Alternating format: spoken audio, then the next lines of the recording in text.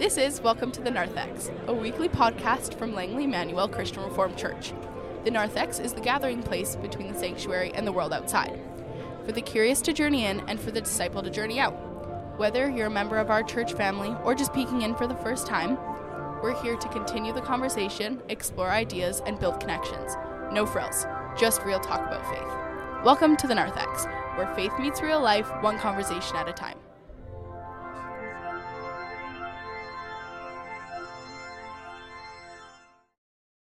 Hey everyone, thank you all for joining us today. My name is Kevin Lobert. I am the youth pastor at Langley Emmanuel CRC Church, and I am here with two of my thespian friends.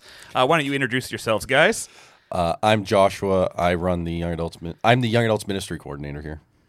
And my name is Chris. I am the lead pastor here at Langley Emmanuel, and I have never in my life been called a thespian before. Well, you are welcome. We are hanging out in the back corner of one of the warmest rooms in the church, recording this week's episode of Welcome to the Narthex, a podcast where we talk about God and faith. Before we dig into it, though, gentlemen, what were you up to this weekend? This weekend, as with most weekends during the winter season, my son had a soccer game, and I'm one of the assistant coaches for that. And so I was on the soccer pitch 9 o'clock on Saturday morning in the drizzle and the cold weather. We had a blast. The boys won 5-0, so they did an excellent job. It was the best game of the year. Nice. Do you wreck your legs when you're coaching? How are the hamstrings feeling today? They feel fine. I feel okay. The boys are 9 years old, so they're still pretty easy to keep up with. Nice. Josh, what were you up to this weekend? I went on a walk with a fellow member of Emmanuel here, which is nice. I do that every other Saturday. And then taught catechism with you, the Heidelberg version of catechism. The Heidelberg. No, you killed it as usual, Josh. Thank you for stepping in this weekend. We appreciate that. I just came back from Grand Rapids, so a chunk of my weekend was flying home. I got stuck in Dallas Friday night. Didn't catch my connection flight because my first flight was delayed, so I got to see giant American flags as I drove past them in my shuttle, and then I got to hang out with my family, which was great. Nice. Real quick, Kevin, what were you in Grand Rapids for? Yes. So this trip was a connections trip. It was basically a giant meet and greet with different professors and teachers at Calvin Seminary, but also getting to know a bunch of the people in the denomination who are going to be helping me with the candidacy process happening within the next year and a bit. So it was good to be out there. I've never been to Grand Rapids, never seen Calvin Sem before. And nice to meet some people and see 6 other gentlemen who are in the same position I am, studying and working their way towards ordination in the CRC Church. Excellent. And I gather you also tasted some local flavors at Founders Brewery, which is a place I used to haunt regularly. Founders Brewery. It was, I don't want to say a game changer, but it was pretty awesome there too. I mean, microbreweries in Grand Rapids, there's as many of them, if not more, than here in the Fraser Valley, and there's a lot here in the Fraser Valley too. So anyways, let's dig in. We are going to spend some time today looking at Romans 11, verses 33 to 36. Pastor Chris led us in a message this past Sunday on that chunk of text. If you weren't able to join us Sunday, this is a really good spot in the podcast to hit pause, open up your Bibles quick, read Romans 11, verses 33 to 36 on your own, because we're going to delve into that a little bit. Chris, why don't you give us a little bit more information and debrief and give us paint a little bit of a picture about what your message was. Sure. So on Sunday, we looked at Romans 11, 33 to 36, which is the last text in what many consider to be like the first half of Paul's letter to the Romans. And that's a topical distinction of first half to second half, not a length distinction, first half to second half. The first half of the book of Romans, Paul digs real deep into doctrine, and he outlines in incredible detail the sovereignty of God and the doctrines of depravity or election, and he opens for us the majesty of who God is in theology. And then in chapter 12, a shift into the question sort of, what does that mean for my life? What does that mean for how I show up in the world? And so not only, though, was this the end of this first chunk, like you said, the final passage of this first half of Romans, it was also Romans 9 to 11 is a chunk on its own. And this text actually somewhat incredibly lands the plane, so to speak, in one of the most challenging 3 chapters of the Bible, right? Exactly. And so Romans 9 through 11 is a real culmination and a massive part of Paul's letter to the Romans that has been challenging for readers ever since it was first written. And one of the amazing things is that Paul lands all of this theology in doxology. And so those are 2 words that we used on Sunday, theology and doxology. Theology is a word meaning study of God or the right words about who God is. Doxology is a word meaning the praise of God or the glory words of God. And good theology always ends in doxology. Which we've heard you say a few times from the pulpit over the years. That's right. And as we finished this section in Romans, we took Paul's doxology and explored what that means for us today and living today. And so the big idea for Sunday was since we are worshiping creatures, right worship, good doxology, means living into our purpose. And then I've spent a while going through 4 different points or 4 ideas coming out of Paul's doxology of what right worship includes. And so we looked at all 4 different, or not all 4, but you specifically named 4 different take-homes, applications, things that can come out of that message. And so we're going to spend a little bit of time digging down into a few of those as well. Josh, before we dig into those things, anything specifically stand out to you from that overview? Well, what's interesting is people will often, when they're wrestling with this idea, will think that seems odd that God would make creatures just to worship him as their chief purpose, because that seems kind of petty or megalomania. It seems narcissistic, but it's also, if you read 1 Corinthians about how glory is passed on to the other person in your relationship, this is also what God does within the Trinity. The Christ, the Father, and the Holy Spirit are all glorifying each other in everything they do. So it's because we are made in his image, we do what he does. Yep. And that's pass glory on to the other. And I think that's a really important point. And I think it's also really important to clarify that it would be narcissistic for anyone but God. Yes. But since God is God and he is maximally perfect, he is maximally beautiful, he is maximally worthy of praise and glory, it is only right and good that all creation praise him. Mm-hmm. And I think that in my mind is a perfect segue, because one of the things that stood out most to me from your message on Sunday, Chris, was I think it was a you quote. I don't think you quoted anybody else necessarily, but you said something along the lines of, if your God makes sense to you, or if you are able to answer all of the questions about the God that you worship, then it's not God then it's not the God of the Bible. It's not the God of Scriptures. It's not the true God throughout time, because our God is so massive and ununderstandable, if that's a word, and that stands out to me. Yeah, and so the word in the text, right, is unsearchable and unfathomable, or beyond tracing out, depending on the translation that you read there. And so, one of the aspects of right worship is embracing the mystery of who God is. And one of the aspects of Christian living is embracing the fact that that God's ways are not my ways, right? That the mind of the Lord is beyond comprehension. And I think we need to do a good job of allowing that to be true. Well, I think the three of us have, and I mean this when I say this, the three of us have the privilege of getting to have a lot of conversations with a lot of different people. And many of those conversations center around doubt, or center around things that are complicated about God that people don't understand. And oftentimes people, at least when they meet with me, and I don't want to assume, but I think I can assume when they meet with you, these doubts that people have, they become questions of faith, or they start to grind against what their faith in God actually is. But a text like this, or understanding it with this lens, shows that it's not a matter of us doubting God's existence when we have these questions. In fact, it actually proves how grand God is when we have these questions because he is so unfathomable.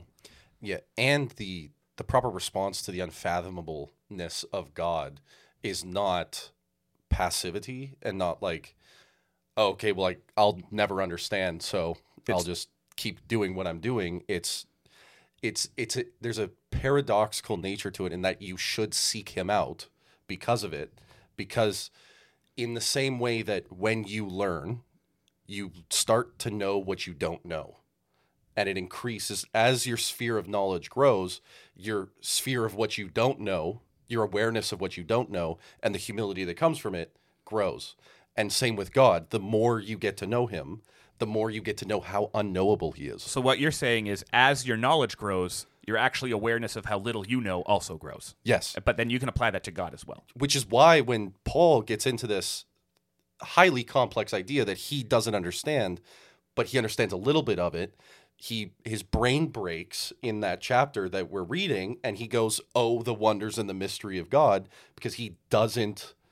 He's hitting that wall, but he keeps going. Which is the first point that we made in the sermon on Sunday, right? Is that right worship is exalting in who God is and in what God does. And so when you see even just a glimpse of who God is, when you begin to grasp just a glimpse of what God is doing, we exalt him. We come to him in praise and worship. And that also says, helps us see that you don't know what you don't know. Mm-hmm. And isn't it just, this is a little bit of a sidebar, but like, hear this thought process out here. Isn't it so comforting that to some degree Paul, who wrote most of the New Testament, stands up at the end of this chapter 11 and says, you know what? I don't get it either, but praise God. Right? Yeah. Isn't that affirming? That should be so affirming for us listeners who have these questions, have these doubts. But we can also just throw up our arms and be like, I don't know. I don't know, but praise God. Well, and we made brief mention of this on Sunday as well, but that's the testimony of faithful believers from time immemorial.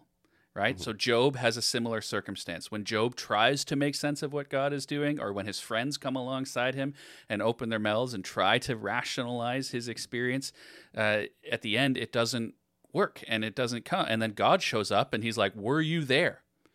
Right? Were you there when I created the Leviathan? Were you there when I spanned the oceans of the world? Were you there? Who are you? And the point there is for Job to go, yeah, who am I? Because again, right, not only does good theology lead to doxology, but understanding God leads to a better understanding of who we are.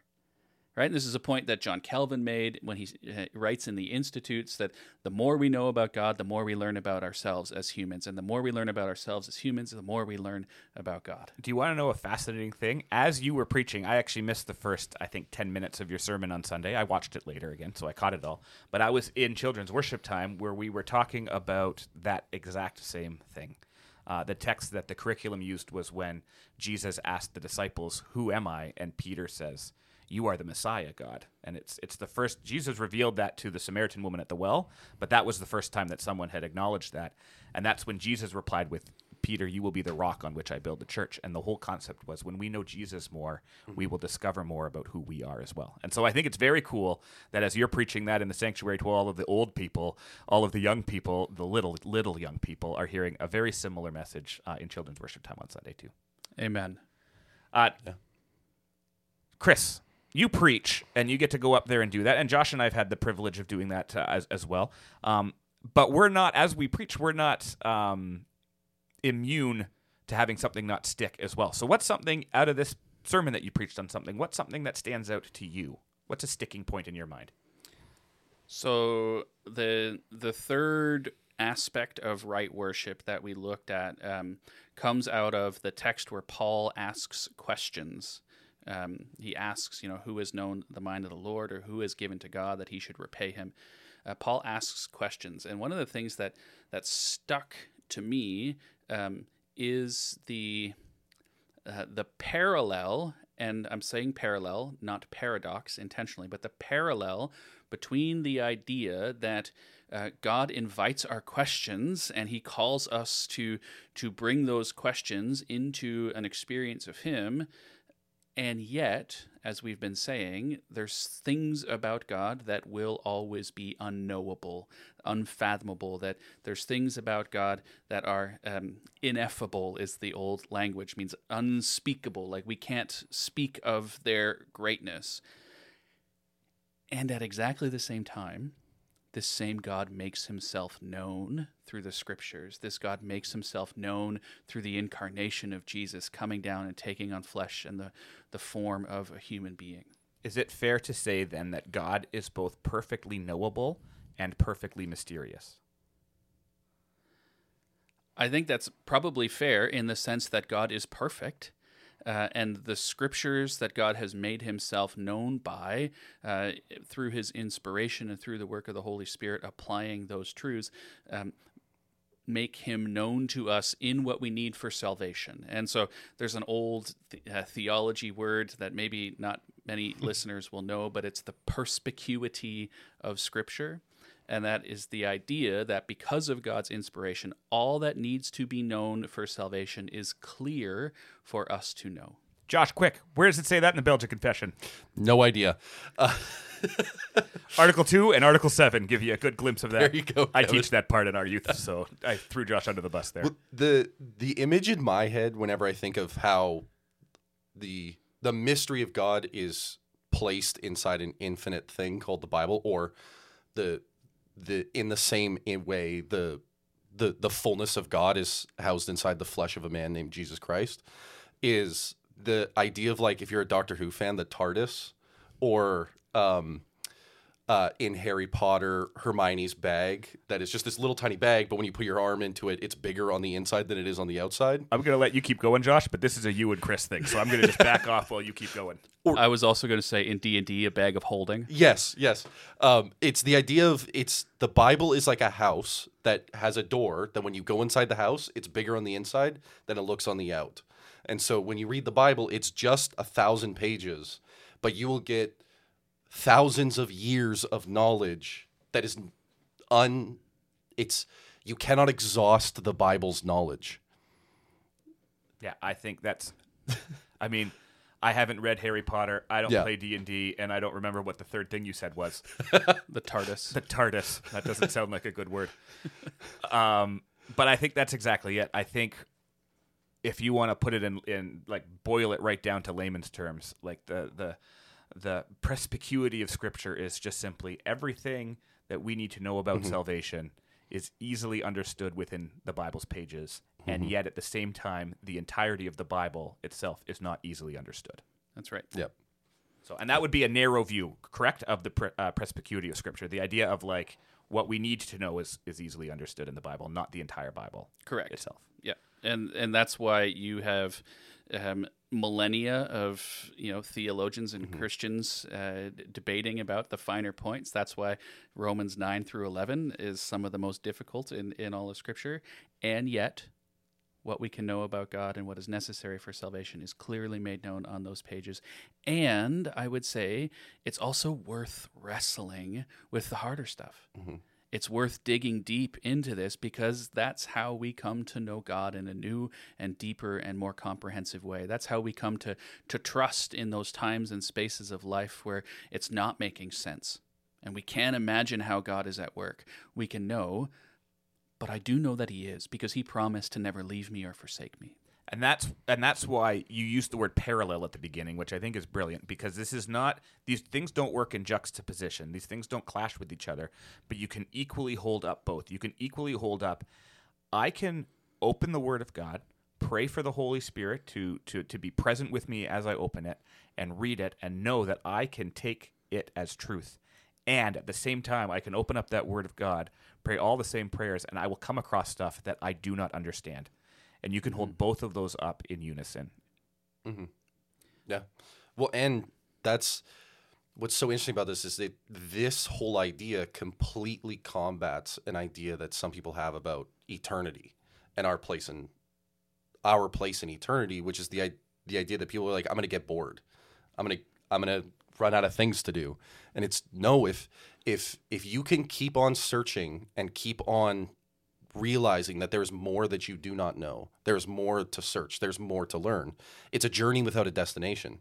just like eternity. It allows us to be in the presence of God in rest without end. We were talking before we went live, Josh, and you just brought the word rest up. When we talked about our sticking points or the things that were made clear to us, could you talk more about that, about rest? Yeah. So at the Young Adults Retreat in Kelowna, we covered rest in the Bible and also rest here and now. And so rest in the Bible, we talked about how throughout the Bible, there are sections of the story, the Bible, you kind of go through periods where God creates the world, he brings judgment, orders everything, man is brought in right relationship with him, and then he rests. And then man sins, God judges the world, God orders everything properly again. And you see this with the creation of the world, you see this with Noah's Ark, you see this with the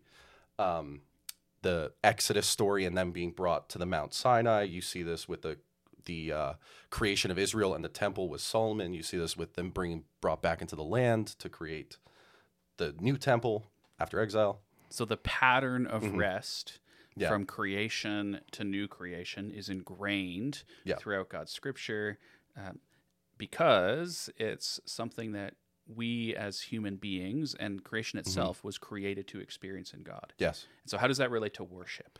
So rest is the proper place, the goal of mankind. It is like we said about worship, it is our purpose. It is our place. The worship is what we do when we are there at rest. And so when we are at rest, it is heaven, it is the temple, it is Christ. It is the place where man is in proper union with his God. And we can't have rest when we don't have union. And that's what the Bible tells us, is that when we're separated from him in those other places, in the work, in the toil, in the struggle, we can't have that union. Now, I think it's possible, and I don't think this is intentional, but it's possible to hear you say that and think, oh, rest is the end goal, which will come when all is said and done. Aren't we commanded, though, to have rest in our day-to-day? So then what does that look like? Yes. And so that was the second part, which is we know rest is the final destination. That's the eternal day, the final new creation. And so when Jesus, and in the law you see this as well, God provides practices that are a glimpse of the rest here and now, but they're ultimately a foreshadow of what's to come. And so what those are is the Sabbath day in the Old Testament, the seventh day, and now in this Christian life, the first day of the week, because it's the new creation. It's not the seventh day we're waiting for, but it's the day, the eternal first day. We find it in church. We find it in the body of Christ, because if union with God is where we find rest, then it has to be with God, which is, if we are the body, then it has to be together. It's not an individual thing. It's a corporate thing. We find this in prayer. When we are at union with God, when we're actually talking with him, we find rest. When we're reading the word, when we're searching the unfathomable depths of his mind, we are at union with God. And then ultimately Christ. And it all boils down to, we're made in the image of God. We have to be like God. Since he worships and he glorifies within the Trinity, we glorify him. Since Christ prayed, we pray. Since Christ read the scriptures, we read the scriptures. We have to be holy like he is holy, so that we can be in union with God. I think that is a beautiful way of drawing together these massive, sweeping themes of Scripture. And just as in the letter to Hebrews, where we read that Christ is our Sabbath rest, like he is the fulfillment of that. Paul, in our text from Sunday, we see that Christ is the exalted one, for whom, through whom, and by whom all things were created. And that's from Colossians, but there's a layering of words that are happening here that I believe drive us to experience Christ in that way. And so worship requires our humble submission, our resting, and it calls out of us an exaltation of the Lord Jesus Christ. That's where we find purpose and identity. It's like he knows what he's talking about. Praise God. Almost, hey? Nah, I just mean it's like God has made this thing so perfect. Amen. Coming out of that amen, which we learned on Sunday we should all be saying in church, by the way, a little bit more. So let's keep that in the back of our noggins for this coming Sunday. Gentlemen, let's hit sort of 3 take-home things we can take, both from this conversation that we've had, but also the sermon that we heard this past Sunday. Chris, why don't you get us started?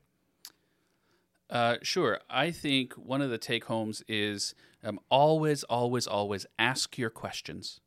Always, always, always bring your doubts into the experience of worshiping God. Always, always, always come with the fullness of who you are. And so that includes your questions, your angers, that includes your joys and your celebrations, and expose that in worship to the fullness of who God is. Love it. Josh, what's another one? Worship is not just our purpose, it's how we are like God. It's by worshiping we are like him. We're imaging our creator. Nice. And I would say a third take home is that you can be confident when you open up the Bible and invite the Spirit to be with you as you read it, that you can trust what it says. Perhaps you won't understand all of it, but you will be able to understand everything you need to know to both be saved and to know Christ more. We're going to take a moment here to go over some moments in mission, some things that have been going on in our church this past week. And so we're going to try to keep this to about a minute. And so start your timers. We haven't divvied this up, so we're just going to see how this goes. Start your timers right now. Chris, why don't you get us started with the first couple? Absolutely. And so last week, we know that the GEMS group met, which is a girls group for young girls in our congregation. They had their meeting on Thursday, and this coming week on Thursday, the cadets are meeting, and I believe it's this Thursday that they are starting the process of creating, building, crafting their Cub cars, which will then culminate in a Fraser Valley Cub car event and race. Everyone loves the Cub cars. Josh, pick a couple. What else is going on? The young adults just finished the 1 Corinthians Bible study we were doing. So now we're jumping into the book of Colossians this coming Sunday, and coffee break is happening right now. That's true. This past Sunday, we also had HCBC, which for those that are sitting at home stands for Heidelberg Catechism, Belgic Confession. Josh led the grade 9s and 10s through the Catechism. I hung out with the grade 11s and 12s and went through the Belgic Confession. And this coming Sunday, we have youth coffee at a member of our congregation's house, which is always a thrill. We've also, this past week, the seniors ministry met on last week Wednesday, and the men's ministry met on Thursday. And so things are abuzz at Langley Emmanuel CRC. Josh, any final thoughts? God is good all the time, and all the time God is good. Preach. Chris, final thoughts? Amen. Nice. All right. So thank you for joining us today as we sign off today from the Narthex and we enter into everyday life once again. We invite you to keep these conversations about faith going with the people around you. Let this be a little bit of a model for you on how to do that. But we appreciate you joining us this week. On behalf of Chris and Josh, this is Kevin saying God bless and go in peace. We'll see you Sunday.